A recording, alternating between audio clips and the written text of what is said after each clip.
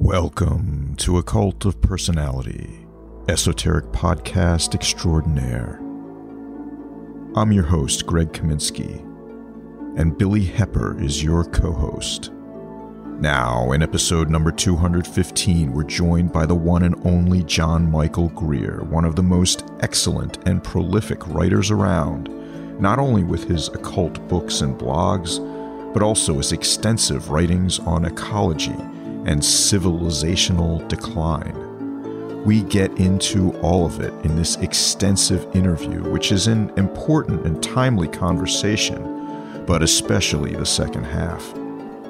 I've personally found that John Michael Greer's occult writings are very accurate and reliable, and that following the recommendations in his non-occult writings are life-saving.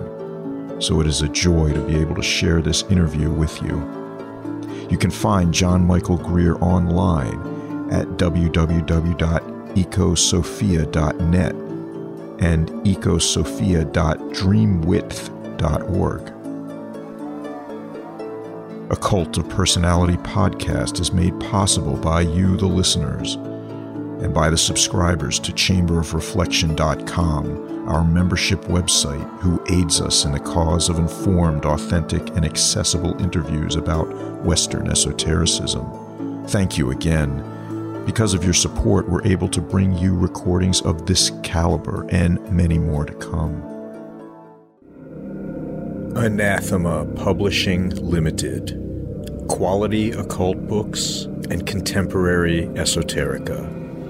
Established in 2011, Anathema Publishing aims to provide superior literature in content and form by creating a trinosophic relationship in troth and gabo between publisher, author, and reader.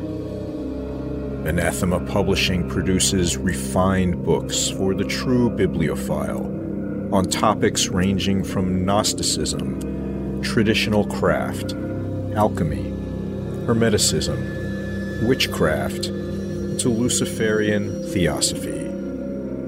www.anathemapublishing.com.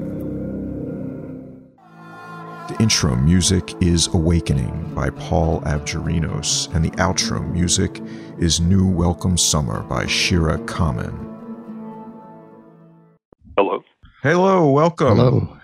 Thank you. Thank you. Pleasure to be on again. Oh, it's a pleasure to have you. It's really, we're both big fans of yours. So yes, indeed. We're really, really looking forward to speaking with you this afternoon. So thank you for joining us. We appreciate it. Not a problem at all. I appreciate being on podcasts. They're basically, it's free advertising for me and my books. So, what's not to like? Yeah, exactly. So, and we enjoy speaking with you and hearing your opinions. So it works out for everyone. Excuse me, my weird opinions. Please, let's get the adjective where it belongs. Well, if your opinions are weird, I'm sure that makes me we're right there weird with you. as well. I mean, there's a lot of us weirdos out there. So. There are, thankfully. Okay, so I think the recording is actually already going. So I heard the chirpy little voice saying, "This meeting is being recorded." Good. So I presume that it was not just making things up or fibbing to make us feel better. No. I just want to make sure. So we're good to go. So we're rolling. Okay. All right. So Billy, I think, is going to lead it off with our first question, unless you have anything you want to say before we begin. No, I'm ready to roll. All right. Thank you. Perfect. John, when I was preparing for the show today, I was blown away, frankly, with just how much material you've written over the years. I think I searched your name in Amazon and I got something like 8 pages of search results. So that'll be about right. Yeah. Yeah. You've just been an incredibly prolific writer, writing books on everything from, classical alchemy to Lovecraftian fiction to Druidism. So I even found a few of your books in my personal collection from back in the day. What a concept, Yeah. Your Encyclopedia of Secret Societies, which I absolutely loved, especially when I was first getting into Freemasonry. So I have to ask, how have you managed to just write so many books and not only quantity, but quality as well? You are widely accepted as a go-to expert on many of these topics. How do you do it? Well, there's this sort of the quick, simple, and not entirely inaccurate thing. I don't have a television. Most people spend 4 to 6 hours a day on the tube, and that's time that you could be putting into like having a life and doing things like that. And television bores me; it always has. And so I don't have one, and so I have that extra chunk of time. Of course, since once I reached the point that I could support myself with my writing, that made it a lot easier. Yeah. Not having a job plus commute that I had to worry about. But basically, I mean, all of that's kind of glib and easy. I read enormous amounts. I enjoy doing that. I write because I enjoy writing. I live a fairly quiet life, almost, I suppose some people would call it secluded. I'm not enormously social. I don't spend all my time batting around at parties or what have you. And that's a matter of my personality. And there's a lot of things I like to read about, I like to study and practice and talk about, and books are my way of doing it. I suppose it's my substitute for a busy social life is, sit down at the keyboard. Yeah.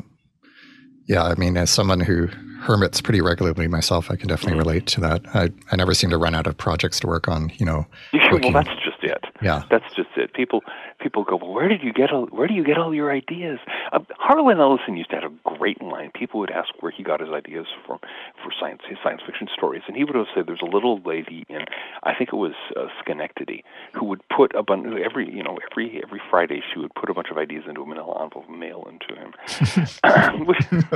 Typical Harlan. But the thing is, I have more ideas for books than I will ever be able to finish. More subjects I want to learn about, more stories I want to tell, more arguments, quarrels I want to pick with thinkers of the past and present. That's never a problem. It's purely a matter of there only being so many hours in a day. Oh, that's great. Similarly to Billy, one of my favorite books of yours over the years has always been that Encyclopedia of Secret Societies, and I would go back to it regularly. I'm wondering if you could just give us a glimpse of what it was like to research and write that book, and if there were any groups that stand out in your memory. It was enormous fun. It wasn't my idea. What happened was that the publisher, HarperCollins, had somebody lined up. They had a whole series of encyclopedias. I don't know if they're still out there, but they had this whole series of encyclopedias. They had somebody lined up to write an encyclopedia of conspiracies and secret societies, and then their intended writer flubbed out on them and left them with almost no time. And they needed to get someone in a hurry, and the editor went down to the local bookstore, because publishers do this, and saw a copy of my book Inside a Magical Lodge sitting right next to a copy of my book, The New Encyclopedia of the Occult. So she contacted me out of the blue. This is very convenient. I kind of needed a big royalty, a big advance kind of project at the time. And so I agreed to do it, even though it was a fairly quick turnaround. I had to get a lot of information in a hurry. But that was right after the peak of my involvement in fraternal and magical lodges. And that was shortly after the period when I was living in Seattle, when I had like 12 or 13 meetings a month that I was going to. Wow. Between the various fraternal lodges, between the various magical lodges I was involved in, and all that. And so, and I'd been researching this, I'd been reading all this stuff, so I had most of the information at my fingertips, and it was just a matter of putting it all down. But it was enormous fun. And there was a lot of stuff about the serious groups, about the Masons, of course, about the non-Masonic fraternal lodges like the Independent Order of Oddfellows and the Grange, about some of the serious magical groups like the Golden Dawn, and all that was great. But I was also able to find some books on some of some other information on some of the silly lodges that have existed. And I think that's that was half the value of the whole thing. Just remembering that the whole lodge thing can be used very seriously, or it can be used for fun. Ask any Shriner. But where you have organizations like the Concatenated Order of Hoo-Hoo, or Just that exists. You know, the main the officers, if I recall correctly, of a lodge of the concatenator who are the let's see, I believe there's the Snark, the Senior Boojum, and the Junior Boojum. They take all this stuff from the Hunting of the Snark, you see. Wow. Okay. It's fun. It's fun, but yeah. So there was a lot of amusement value, a lot of interesting little bits of trivia, and encyclopedias are fun to write. You don't have to work out an argument. You just have to gather information and make it readable. And so I put in 16-hour days on that thing because I had such a short turnaround. So it's all kind of a blur, but I got it into them on time. Well, it was great fun to read as well. I'm glad to hear that. Yeah, just staying on that topic, I think it's safe that all three of us here today and most of our listeners, I think, share a healthy fascination with all things related to secret societies and fraternal orders and that sort of thing. So one of your honorable titles, which I'm rather envious of, is Grand Archdruid of the Ancient Order of Druids in America. Yeah. Technically speaking, I'm an Archdruid emeritus now. I put in my 12 years as Grand Archdruid. Okay, that was my mistake. I had a grand time. That was, I mean, how did you were going to ask, I think, how that happened and how that. Okay, this is one of those things. If I tried to put this in a novel, nobody would believe it. So I got involved in Druidry by way of some people I knew in the Druid scene in Seattle. They brought me into the Order of Bards, Ovates, and Druids, which is the largest Druid order in the world today. And I did the correspondence course, and I celebrated the rituals with that group. And having finished the correspondence course in about 2001, I was going, wow, this is so cool. I want to learn more. I'm going to find some other Druid orders. I'm going to find at least one more and join it and do its training and learn all about it. And so I've managed to find an old book, old meaning at this point from the 1980s, on American Druid groups that mentioned something called the Ancient Order of Druids in America. And the author of this book on Druid orders did not think much of them. He thought they were, too old-fashioned and too stuffy, and the worst word in his vocabulary, Masonic. So I knew instantly that I'd love it. The problem was that the contact information was years out of date. So I made some inquiries, and I sent off some letters, and the internet was around in those days. This is not quite back when dinosaurs roamed the earth. So, but long story short, it turned out that I actually knew the guy who was the secretary of the little surviving body of the members of the order. He didn't know I was interested. I didn't know he was involved. I knew him through the American Tarot Association. But that finally got sorted out, and it turned out that the AODA at that point was about 11 people.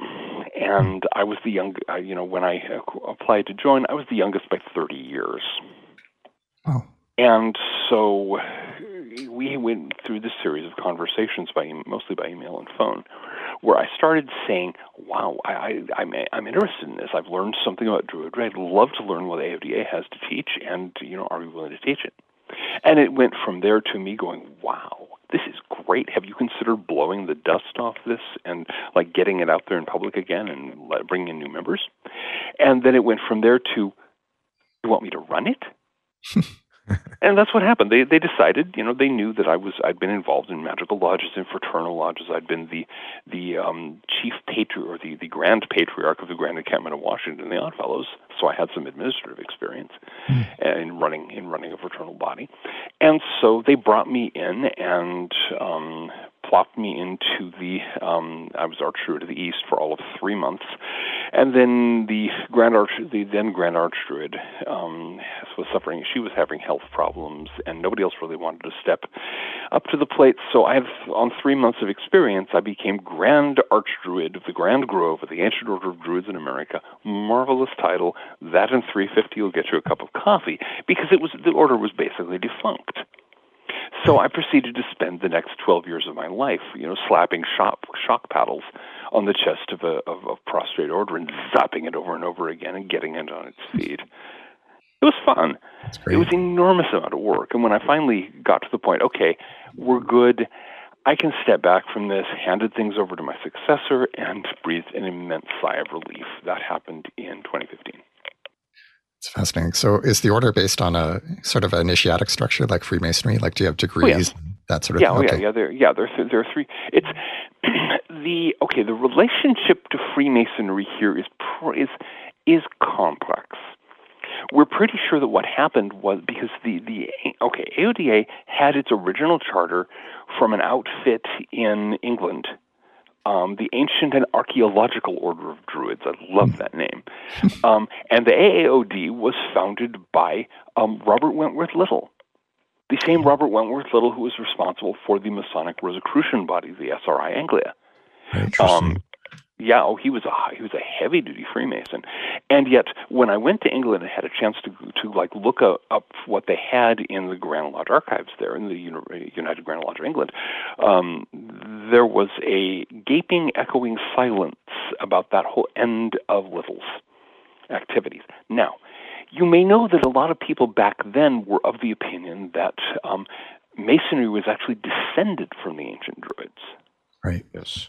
Yeah, it's one of these. It wasn't, as far as we can tell, but a lot of people believe that. I'm fairly sure that what happened was that Little reworked the three Masonic degrees to make them fit his idea of what the ancient Druids. And so it was this, frankly, very clandestine sort of operation, at least because it admitted women. And so it came to America, and there was some revision to the ritual. And then Juliet Ashley, the third Grand Archdruid, got going, and she was a fireball. She studied with Carl Jung. She had some kind of connection with Arthur Edward Waite. She completely rewrote the rituals.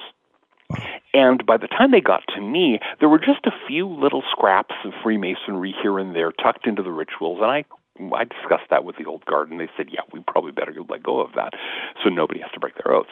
So we cleaned everything up, and there is nothing currently Masonic in the AODA rituals. There are still 3 degrees, but they're not the same 3 degrees at all as the ones that, that I encountered as a Mason, and that I've subsequently encountered in the several other Masonic jurisdictions where I belonged. That's fascinating. Thank you very much. John, I'm a big fan of your writings on the topic of collapse, and I'm wondering if you can characterize our current state in regard to collapse, where we're headed in the near term, and how it's possible to collapse early and get it out of the way. My standard standard catchphrase here is collapse now and avoid the rush. I always tend to back away a little bit from that term collapse because people tend to think of it in Hollywood terms. You know, you go to bed one night in a perfectly functioning industrial society, and you wake up and suddenly you're in a cave with a bearskin with a bearskin over you, and here's your spear. Now go get some food. People have this drastic idea of how fast a society can decline. That's one of the reasons why I've tended to use the term decline, partly because it reminds people this is a long, ragged process, and partly because it freaks people out far more than collapse does. People can, even people who believe devoutly in what I've called the religion of progress, the conviction that progress is hardwired into history, that it must be onward and upward, we're going to go to the stars no matter what, blah, blah, blah. They can get their minds around collapse, but suggest, no, actually we've peaked and we're on the way down. And they start gibbering. It's really quite remarkable. So the first thing to note, I would encourage all of our listeners to note, is just, go outside. Think back to a decade ago or 2 decades ago or 3 decades ago, however long your memories reach, and notice what's changed and in what direction. Yes, we have a few fancy toys like iPhones and things like that. I get that. Look at the condition of the roads. Look at the condition of the houses and the other buildings. Look at the condition of the economy. Look at the condition of the people who keep the economy going, the working classes. I mean, when I was one of the things I point out routinely, when I was a child, you could support a family of 4 on one working class income in the United States and be able to afford a home, a car, 3 square meals a day, medical care, all this stuff on one working class salary. Nowadays, a family of 4 on one working class salary is probably on the street. There has been an immense decline that nobody wants to talk about. And so the first thing that I want everyone to realize here is that when we're talking about decline, we're not talking about something that's going to happen. It's something that's been happening since about 1970. And the fact that we have some of these hot new technologies is a distraction, sure. And it's also very typical. Technology routinely improves while the society is going down. There's kind of a lag time effect. So on the one hand, yeah, you need to think of it in terms of this process of decline, this ragged downward, lurch and stumble that we've all been involved in for the last half century and more.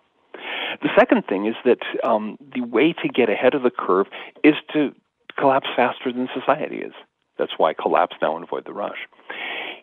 I hear constantly from people who are saying, well, I understand that I need to get like some money to learn some new skills. I need to do all these various things to get ready for life in a less technologically advanced era, to get prepared for life as the internet starts becoming unreliable, and so on and so forth. And they say, well, how can I do that? And the answer is very simply, collapse now. Start living now as though it had already happened.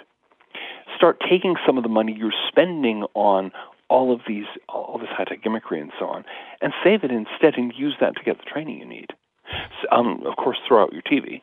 Do that first and foremost. I mean, that will give you not only time but clarity of thought, and then put that time to good use, and so on and so forth. If you get ahead of the curve, that gives you the extra time, the extra resources, the extra money, and the extra flexibility that will allow you to prepare for the various steps down as we take them. Thank you. Yeah, just taking in everything what you said, John, it reminds me of one essay in particular that you wrote titled How Civilizations Fall, where you kind of chart the rise and fall of these various empires in human history. Okay, good. You've actually read the Catabolic Collapse paper. Not many people have. Yeah, I really enjoyed it. And I'm glad to hear it. You talk about the Roman empires, the Mayan empires, who eventually fall victim to their excessive dependency on natural resources and become overburdened and unwieldy, and eventually collapse. And I think we're seeing that now. Like you said, the fault lines, the cracks are showing in the great empire of the United States. But something that you mentioned is, in the shadow of these fallen empires, you see the rise of what you call micro societies, these kind of small independent communities that are based around agricultural centers. So I guess my question is there hope, do you think, for these small... Heavens, yes.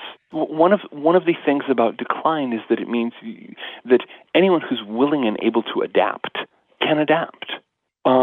One of the things that is often forgotten is that, for example, when the Roman Empire collapsed, when it went down its long, ragged process of decline, that actually improved the life of many people who were living in the Roman Empire at that time.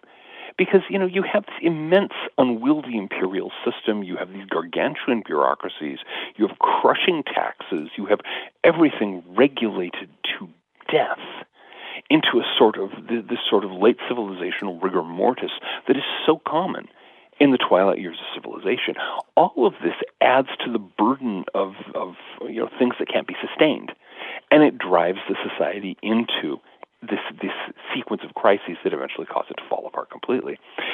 And as it goes to pieces, people walk away, and people just turn their backs on the failing system, and they find ways to make a living that are outside the completely dysfunctional structures. We're seeing that right now. There's been a lot of talk about the, quote, great resignation, about some millions of people who have literally walked away from work during the shutdowns when so many working class jobs were just cut off, laid off, and so many people were left to work from home. An enormous number of people seem to have realized, hold it, the rat race is not the only option. Working for some sleazy corporation for whatever, miserable hours and pathetic rate of pay and abusive managerial practices, this is not the only choice. And so, some millions of people said there are other ways to make a living. I know quite a few people actually who are working under the table. They are providing goods and services to other individuals. They are not looking for an employer to mediate their labor. They're just working for people. They're doing fine. And so as that picks up, as various other workarounds pick up, you're seeing people doing exactly what folks did in the late Roman period, just shrug and roll their eyes and walk away from a failing civilization. Thank you. John, when I read some of your writings, or many of them, I come away with the sense that your love of nature and love of magic are not two. And you convey the knowing of this subtly but undeniably. And I'm wondering if you can talk about how love, nature, and magic come together to shape one's entire existence. Okay. Surprisingly enough, yes, I can talk about that. I love it. Well, to begin with, the idea that there is this thing called nature that is separate from human existence, nicely ghettoized off in parks or something, is a delusion. Nature is the real world. The worlds that we live in our heads, the worlds of concepts, the worlds of ideologies, the worlds of technological gimmickry, these things are fantasies. They are unreal.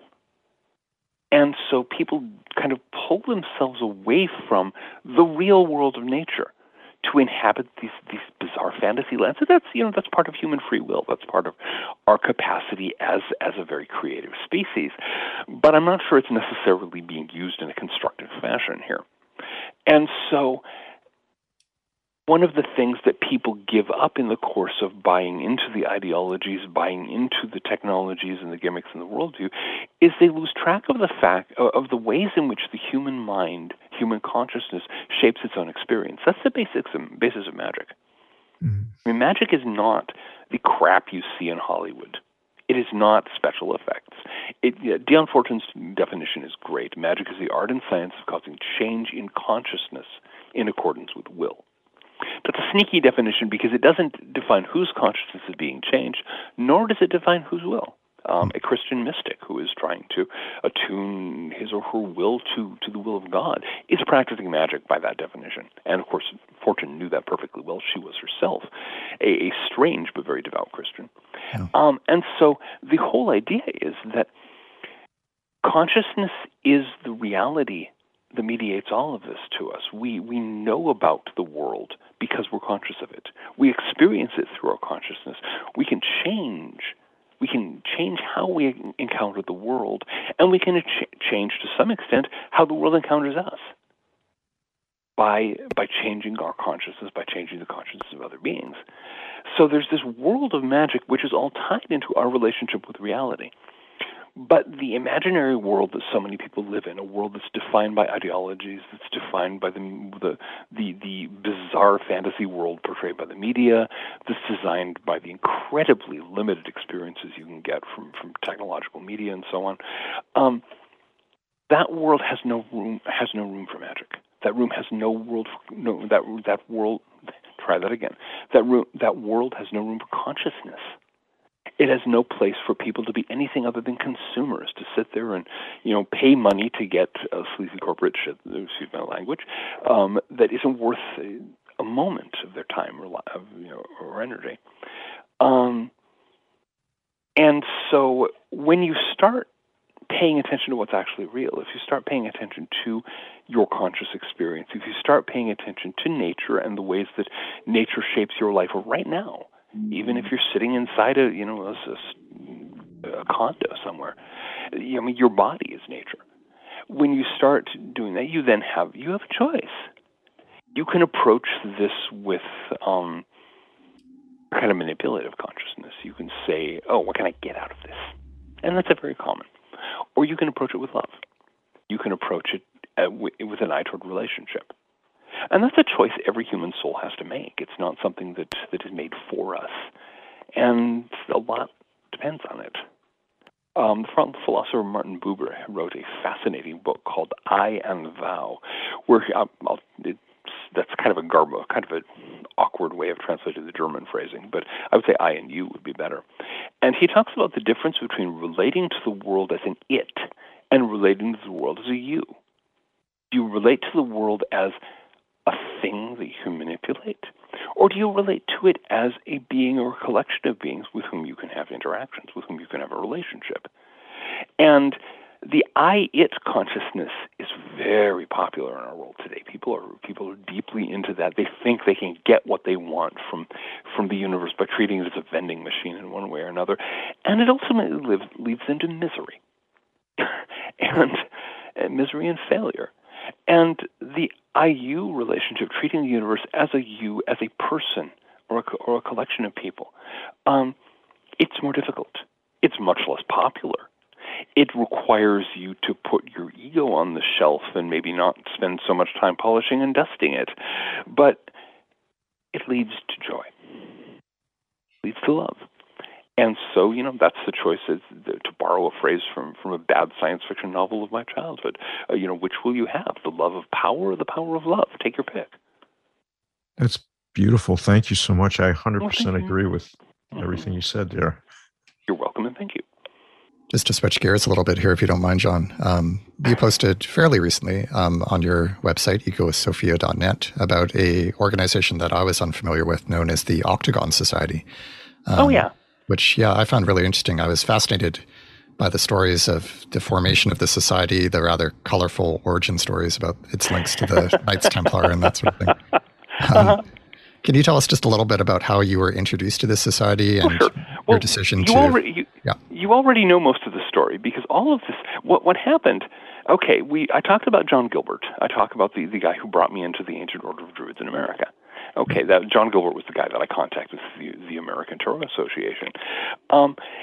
He was the last man standing, pretty much, of an entire world of little occult organizations and magical lodges that had been running around the Boulder, Colorado area up until the mid-20th century.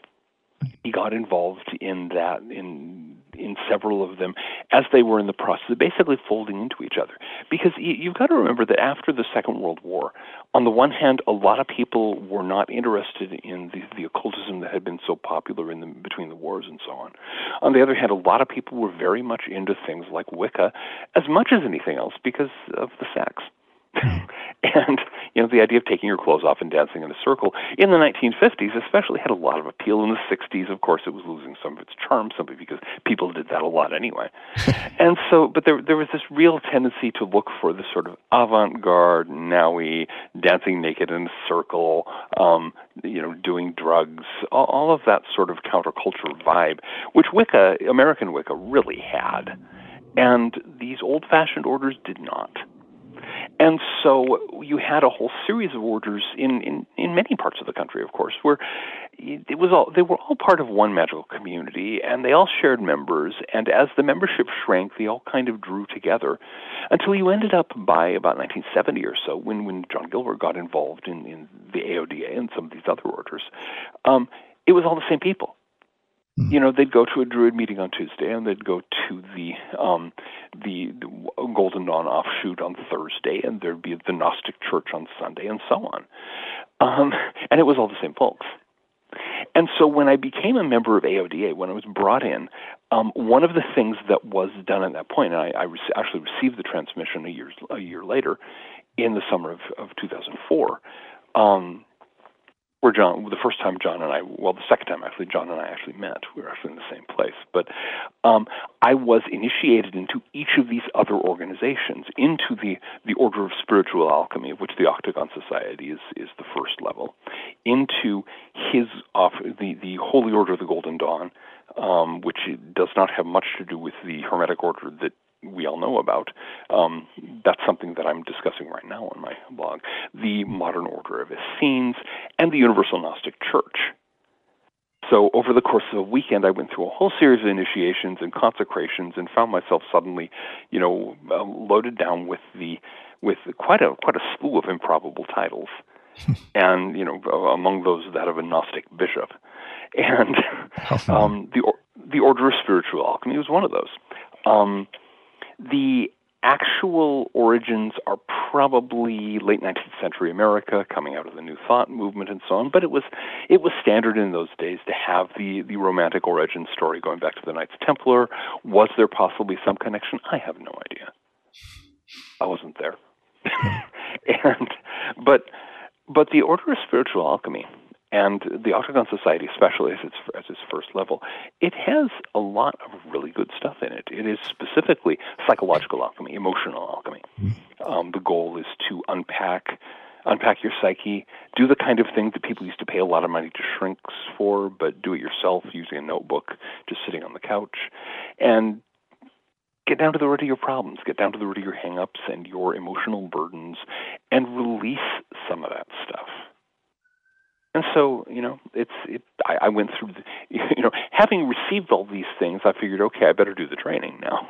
It's kind of the wrong way around, but I did it.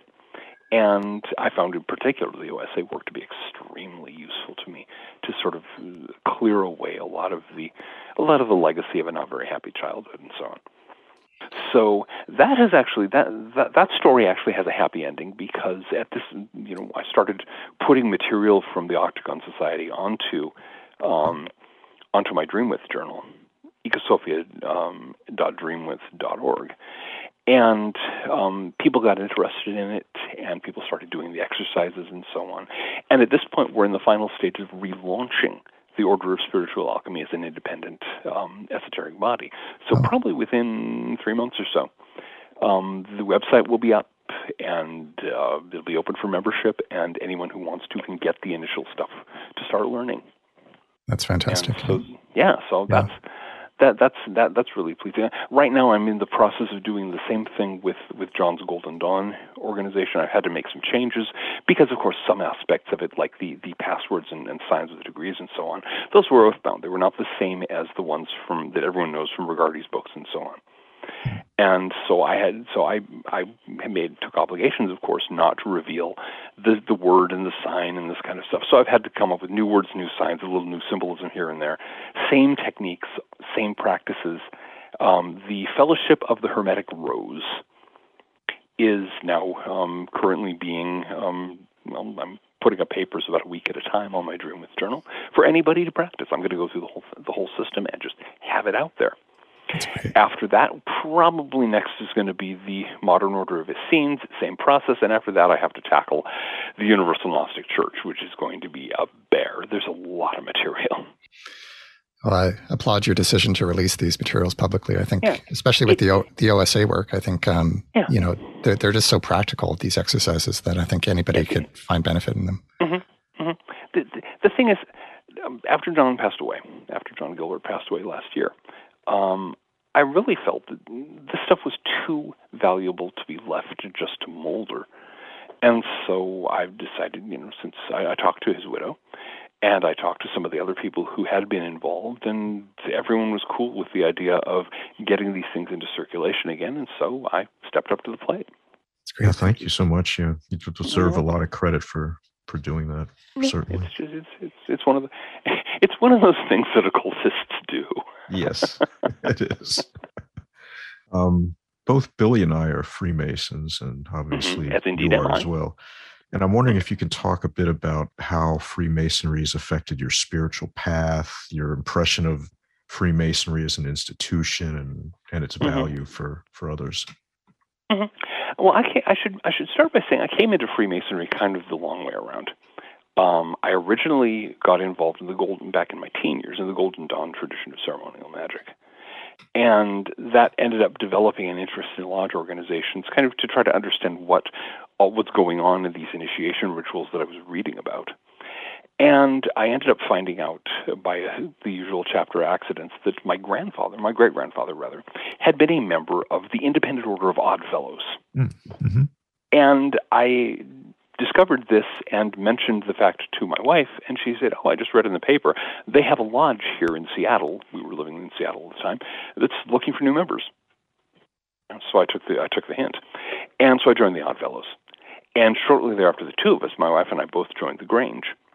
And it was by way of people we knew in the Odd Fellows and in the Grange that I decided, okay, time to petition a Masonic lodge. And it was where we lived the apartment where we lived at that time was like equidistant between 4 Masonic lodges, so I more or less chose which one had a convenient meeting night. Seattle's well stocked with Masonic lodges, yes, and so I was entered, passed, and raised in Doric Lodge number 92 in Seattle, and It was an interesting experience because, on the one hand, of course, I'd had previous exposure to initiation rituals, and although the Masonic rituals are certainly different, it's a difference of degree rather than a difference of kind. Once you know the basic lodge ritual format, you kind of know what's going on. And so, at the time, I was going, this is kind of interesting. This is an interesting new lodge ritual. It wasn't until a couple of relocations later when I got involved in the York Rite. I had previously done the Scottish Rite degrees and found them very interesting, but kind of abstract because, there you are sitting in an auditorium watching people doing a degree. It's like a theatrical performance, and there were ways in which it really didn't connect. You can tell that the Scottish Rite was frankly very badly affected by the influence of and the unintended influence of the shrine. Many, many, many people joined the Scottish Rite just so they could go through, a weekend, an intensive weekend of ritual, and then they just maintained their Scottish Rite membership because they wanted to golf at the shrine golf course. They wanted to be involved in the shrine, and so the Scottish Rite simplified their degrees, and it became very, very much this sort of rote process. And I think it really hurt the Rite considerably to go through that. But I got involved in the York Rite after we moved to Maryland. I was in a small town in western Maryland, and they had a thriving Masonic scene there. But the York Rite had kind of fallen on hard times. A couple of the old guys asked me to join and encouraged a bunch of us to join. I got involved and ended up holding down the chairs and doing the big chair in all three branches and doing a lot of other activities and doing a lot of degree work. And there's a lot of depth in Masonry that I had simply not noticed the first time around. And it's easy to miss in Blue Lodge. It's easy to miss in those first 3 degrees because so many lodges, it's being done by rote. It's being done as a formality. You do meet brothers who take it seriously as a spiritual thing, but not too many of them. At least I have not met that many of them in the 4 states where I've been active. And so it can become very arbitrary. I think Masonry has enormous potential. I think there's an enormous amount of possibility in getting back to the spiritual dimension of the traditions and of the teachings and of the rituals, but it's going to take some hard work, and it's going to take some tolerance on the part of Grand Lodges, many of whom are very, very resistant to that kind of thing. Yeah. And I don't know how long that's going to take. I'm curious, were you open about your interest in the esoteric and the magical when you first joined the craft, or did you get any pushback from the old-timers? No, I didn't. Nobody asked. I explained that I had met, I knew Masons, this Mason and that Mason, and that I had been impressed by them, and I was interested in joining the craft. And we had the usual pro forma sort of discussions where they made sure that I was a person of good character, or just perhaps simply a character, and and they brought me in. And I have found that in most Masonic jurisdictions, one or another of the additional branches, the concordant bodies, or whatever they're calling them this week, that's where the occultists hang out. Yes. There have been places I've been where it's the Scottish Rite. You join the Scottish Rite, and very quickly you figure out who's on the occult bus. Some places it's the York Rite. Some places it's one of the other bodies. You never know. But yeah. On the other hand, Seattle had at least one lodge that was pretty much entirely members of the Ordo Templi Orientis. Mm-hmm. They had joined. They decided they wanted to get involved in Masonry. They joined a lodge that was mostly defunct. Grand Lodge kept a wary eye on them, but as long as they didn't bring any Aleister Crowley into the lodge, they were fine. So. Yeah. No, that's great. I'm actually a member of Scottish Rite as well, and I tend to agree with you. The degrees are absolutely beautiful. There's so much potential there, but not to disparage it at all. But I just think that there's so much more that could be done with that work. I wish they could. I wish they would go back to doing the degrees one at a time. Yeah. To doing the degree, and have people spend some time between the degrees. Yes. Yeah. Maybe even have the four subsidiary bodies of the Scottish Rite meet separately. Mm-hmm. Put on the degrees separately. And don't do the theatrical kind of thing. Do it like a lodge. Yeah. Yeah, it's a little better up here in Canada where I am. It took us about 2 years to get through the entire, 32 degrees, but cool. Yeah. Mm-hmm. Well, that's I'm really glad to hear that. Mm-hmm. So often here, I mean, I went through my original Scottish Rite degrees in Seattle in a weekend, and I was impressed, but there was a lot I didn't get. Yeah. And fortunately, there are some bodies now that actually, I mean, because all they do is the mandatory degrees. There are many, many valleys. All they do is the 5 mandatory degrees. Yeah. And that's sad because there's so much richness in there. Yeah. Please remember, we're in the midst of our Meditations on the Tarot study circle that is open to all Chamber of Reflection paid members.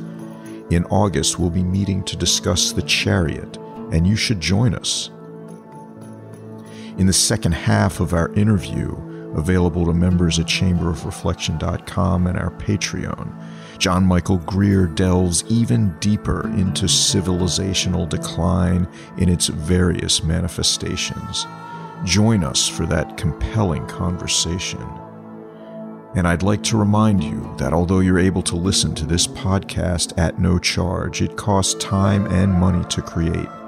We ask you to support our efforts in the creation of future podcasts by joining the membership section at chamberofreflection.com or subscribing via Patreon at patreon.com/Occult of Personality. As always, if you're already supporting the show or have done so in the past, my heartfelt thanks, and I salute you.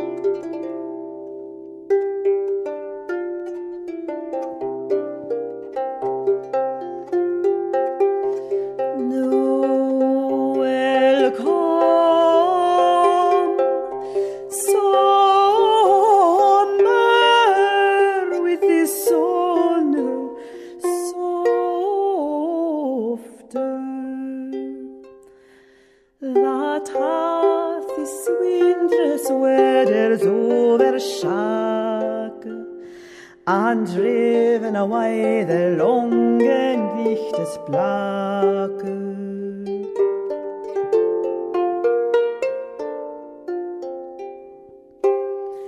Saint Valentin, that artful he on loft, though singen smale fooles for the sake.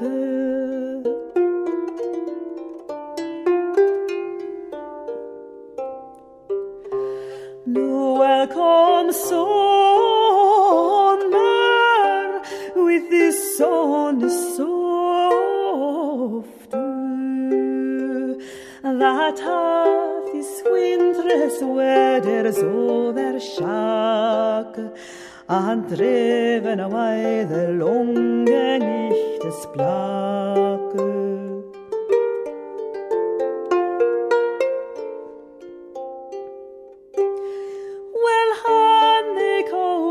Fort og glade oft, sitteth of heimrek overed hath his mak, full blissful moe, they singeth when they walk.